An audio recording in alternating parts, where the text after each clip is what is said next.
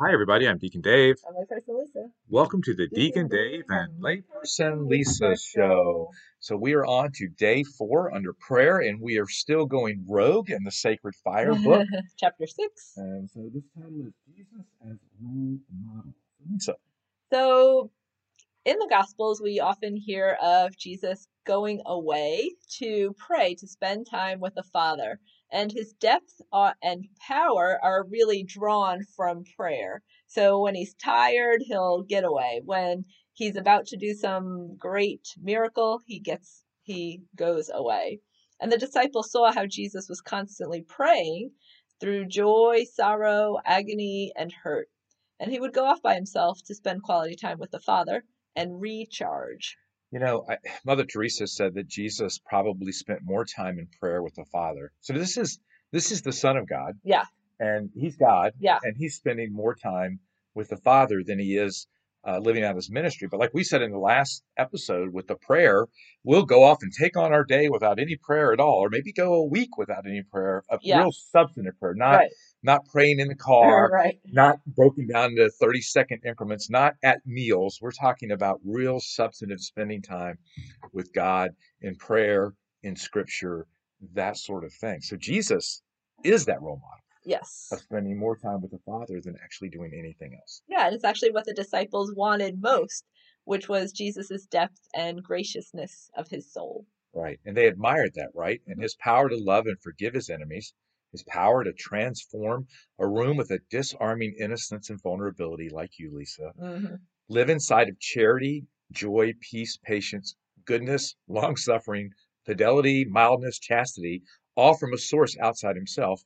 So this is crazy, right? When I look at that one, it's like, okay, did you just say long suffering, Dave? And I did, right? So we are called to just have this joy and peace, which is a permanent disposition of a disciple, no matter what's going on in our life. Mhm.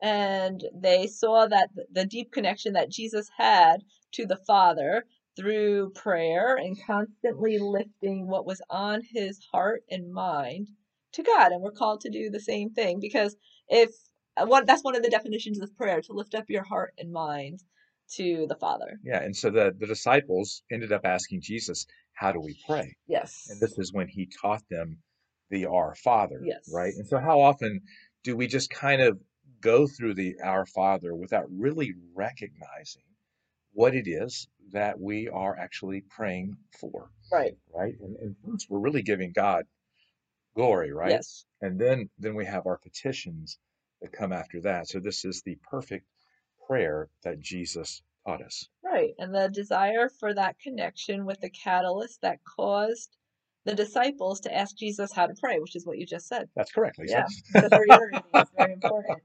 So we want the same, and it can only be accessed by a power beyond our own strength. Right. Beyond our own strength, which is very tiny compared to the power of God, like a little speck in the cosmos of all of the universe that God has created. That's his strength compared to ours. Yeah, and I think one way that you can also make the out. So last week I was in a small group that they were discussing the Our Father and how they felt it wasn't very personalized. Mhm. So one thing that I've done before, and I kind of did too when we were doing this exercise, is I say my father, and then I say who is all around me. And so I think there, if you, we've done this before as well on retreats, like Right. personalize the Our Father and allow God to speak to you more intimately. And of course, the Our Father is the perfect prayer because Jesus taught us. But there's also you can also make the Our Father your own by changing it and personalizing it. Yeah, prayer is meant to connect us to God, right? And Mhm. to fill us with God. Mhm. So you have activation maybe that somebody can do while they're in prayer. Do you want to just walk through that real quickly? Yeah, so the next time that you're in prayer, this is a challenge that you can do.